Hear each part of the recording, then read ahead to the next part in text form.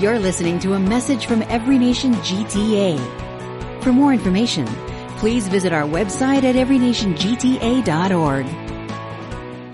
Well, to all the moms watching, again, happy Mother's Day. I know we have some new moms in the last couple of years, and so I hope you're enjoying maybe your first Mother's Day, and I hope that you're celebrated and spoiled today, and so happy Mother's Day. Welcome everyone to our church online service. If you're new or don't know who I am, my name is Richard, and it's a great joy to have you joining us today, wherever you're watching from. And like was mentioned, we're going to be jumping back in a series we started last year, actually just following Easter, so kind of in the same time of the year, called Unstoppable. We're working through the book of Acts. Acts is a big book. It's about 28 chapters, and so we're dividing it up and doing it in different seasons. So we're in season 2 of Unstoppable. But before we get there, just as a way of maybe kind of kicking off, if you will, have you ever had one of those moments where maybe you've been looking back retrospectively on your life? Maybe you're bringing to mind some things that you've gone through, maybe some challenging times, some really tough times, and maybe with a bit of hindsight and perspective, you've been able to come to a different perspective of that time in your life that was maybe very different when you were in it.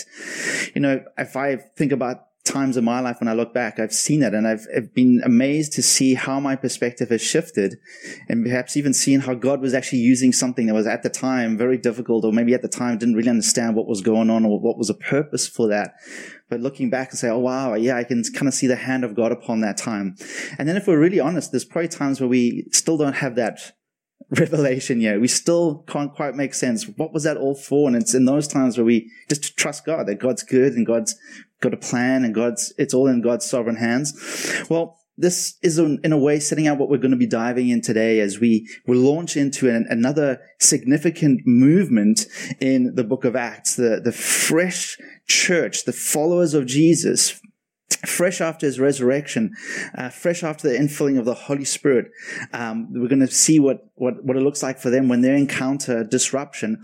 But as they look back upon this time, they're going to come to see that disruption was actually divine. So we're going to title this message, Divine Disruption. And so before we get to today's passage, just to familiarize ourselves again with this, Jesus, in the first chapter of Acts, sets up really the theme of the book of Acts.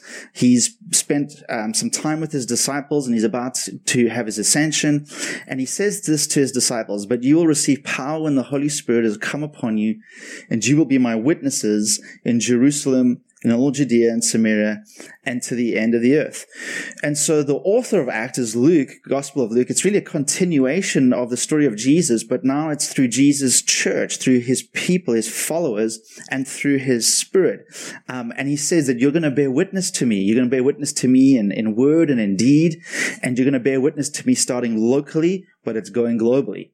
And so we see that. And so Acts documents this movement geographically and also ethnically. And so in the first 7 chapters, the first season that we covered, we see that largely it takes place in Jerusalem.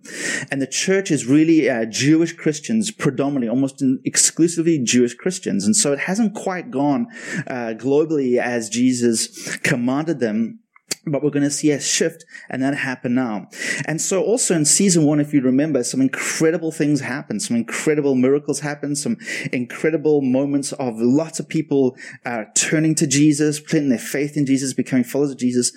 But we also see some incredible challenges and persecution. In fact, season 1 ends with the first martyr, Stephen. Stephen is executed for his faith. And so this is where we're going to pick up the story today, and we're going to be reading from Acts 8, verses 1 through 4. And it says this, "And Saul approved of Stephen's execution. And there arose on that day a great persecution against the church in Jerusalem. And they were all scattered throughout the regions of Judea and Samaria, except the apostles. Devout or godly men buried Stephen and made great lamentation over him. But Saul was ravaging the church and entering house after house. He dragged off men and women and committed them to prison. Now those who were scattered went about preaching the word." And so 4 short verses, and we're going to unpack a little bit today, and just as a teaser of where we're going in season 2. But what's really incredible is we're introduced to another character called Saul, and you're going to hear more about him. In fact, you're going to hear about his radical conversion. He thinks he's doing the will of God by arresting and throwing these Christians into prison. He's a zealot. He's very a devout Pharisee, and he thinks he's doing right in the eyes of God, and Jesus is going to confront him. And a lot of your New Testament is penned by this Saul, who later we get to know him as Paul. But we're not going to spend time with much on him today. But in these 4 verses, for me, what really struck me in these 4 verses is really 2 things, 2 responses, 2 perspectives, I think, that are godly. And I think that will help, not just help them, but help us as we face our own, perhaps not persecution, but certainly disruption or difficulties in life. Certainly these last 2 years have been a huge disruption in many different ways, and it's still not over. And so in these 4 verses, we're going to see both a timely and a timeless response to disruption. And I think these things need to be held in tension, both and. And so we're going to look at those very briefly here today. The first one is a timely response. Bear witness to the moment. Notice just this matter-of-fact verse. In verse 2, it says, devout or godly men buried Stephen and made great lamentation over him. In the midst of the chaos of what's going on, they're being arrested, they're being thrown, they're being evicted from their homes.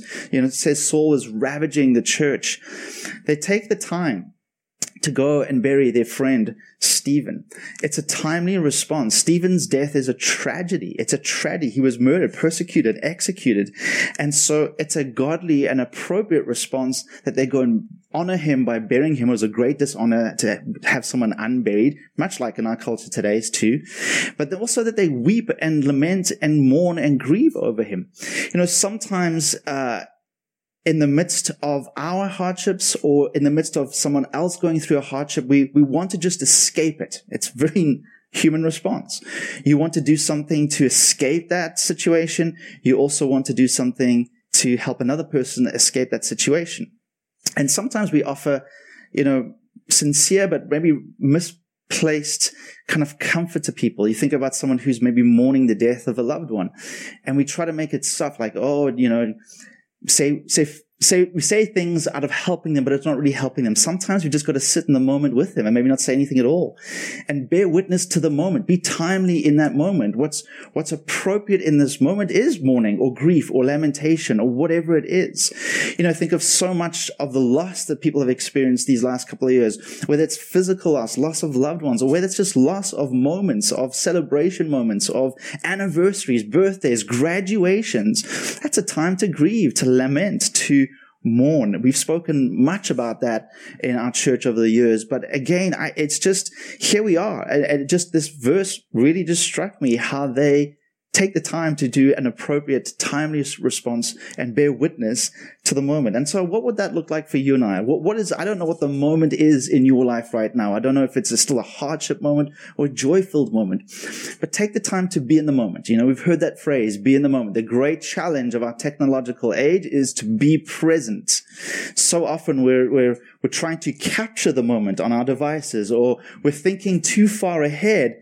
You've seen that, I don't know if you've seen that meme, but it's a meme of all these young concert goers, and they've all got their phones out at the concert, and there's this elderly lady, and she's just in awe, just staring and enjoying, kind of present in the moment. What is that for you right now?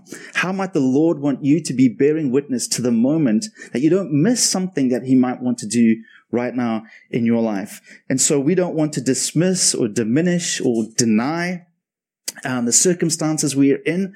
We want to be fully present to them. I love what this quote says. Donald Belush says, God is not a passionless observer of the human scene, but is deeply involved in the human drama, overcoming evil with good.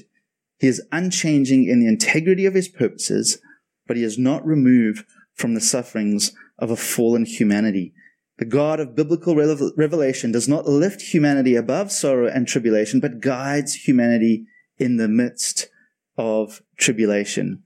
And so it's critical and incumbent upon us to be really attuned to our current moment. Personally, our current moment, what we're personally going through, but also culturally, what our culture is going through, and be attuned to that and respond timely to that, to be deeply involved in the human drama, like we've just read. I love that phrase. However, if we're only attuned, if we're only in our moment, we can get incredibly discouraged, disillusioned, and so another response is needed as well in this. And so a timely response is also needed to be held in tension with a timeless response. And so if we read on in this, it tells us how, Saul is ravaging the church. And then in verse 4, it says, now those who were scattered went about preaching the word. Again, just kind of a matter-of-fact thing that Luke throws in there. Now those who were scattered went about preaching the word. And so we must learn to have a timely response, but also a timeless response to the moments of our lives, to the cultural moments that we find ourselves in, to the hard moments, the disruptive moments that we find ourselves in. And notice who in this verse. It says those who were scattered. These were ordinary men and women. It says the apostles stayed in Jerusalem. They were going to ride out the storm in Jerusalem, but rest, ordinary men and women that were scattered. That's who we're talking about. Their lives had been disrupted and scattered.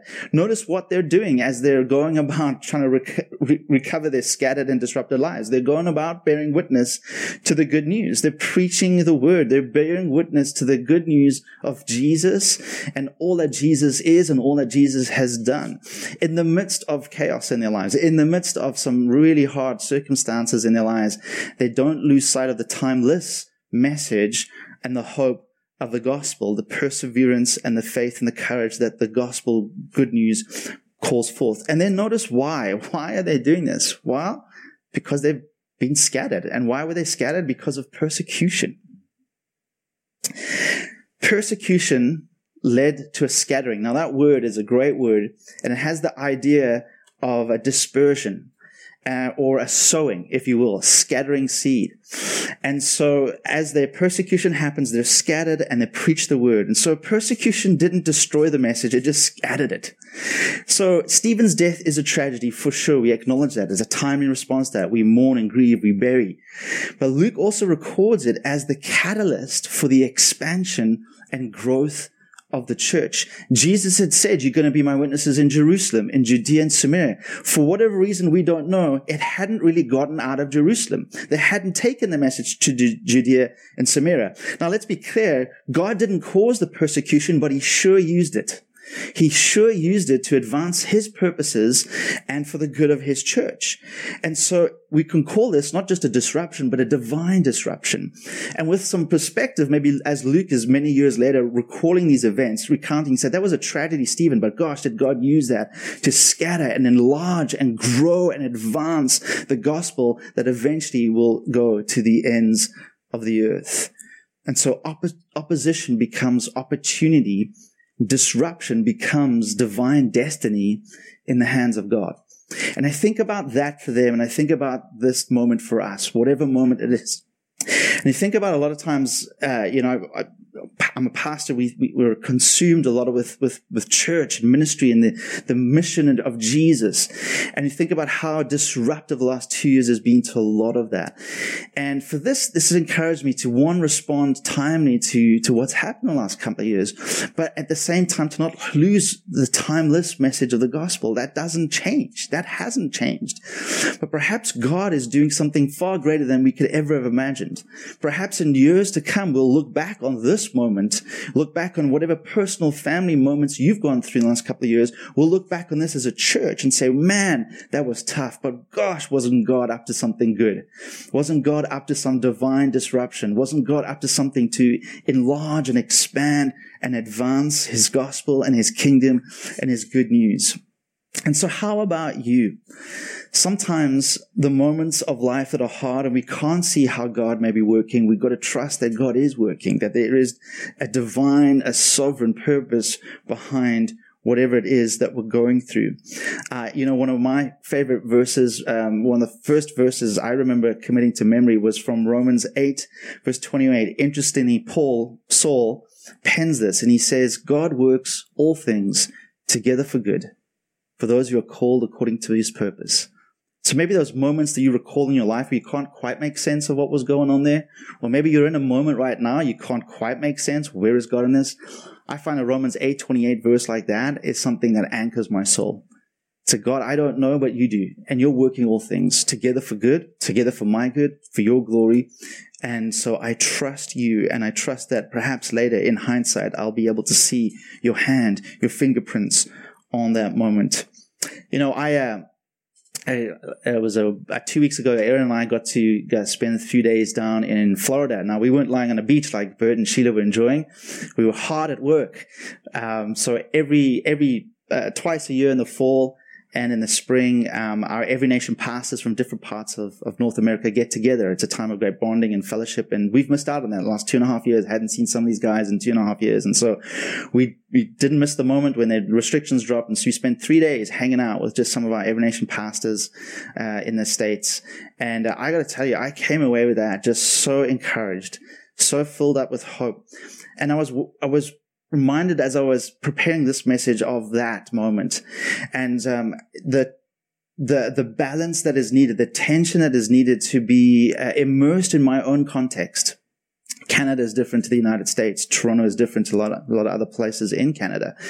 It's not the same as ministry in Florida or Carolina or New York.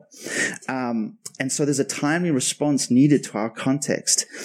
But for so long, all I've been enveloped in is just the challenges here. And it's so good to sometimes get out and to be with people who've just got faith, got hope upon them. They're doing incredible things. They're persevering.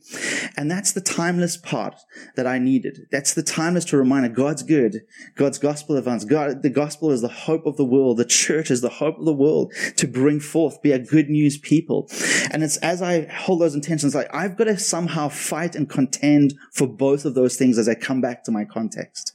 I've got to fight to be here fully present to my context, however hard it is, however difficult my situation is, but also be reminded that there is community and that there's people and there's input that's needed to remind me of the hope, the courage, the perseverance, the faith that the gospel requires and produces in us.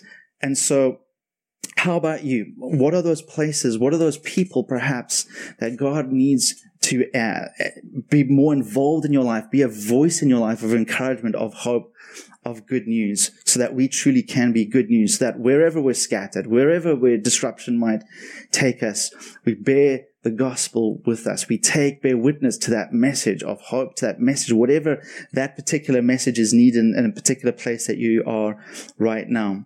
So God doesn't cause the persecution. God doesn't necessarily often cause the difficulties in life. Sometimes we bring them onto our own, but God certainly can use them. Nothing's beyond his redemptive purposes for his glory and for our good.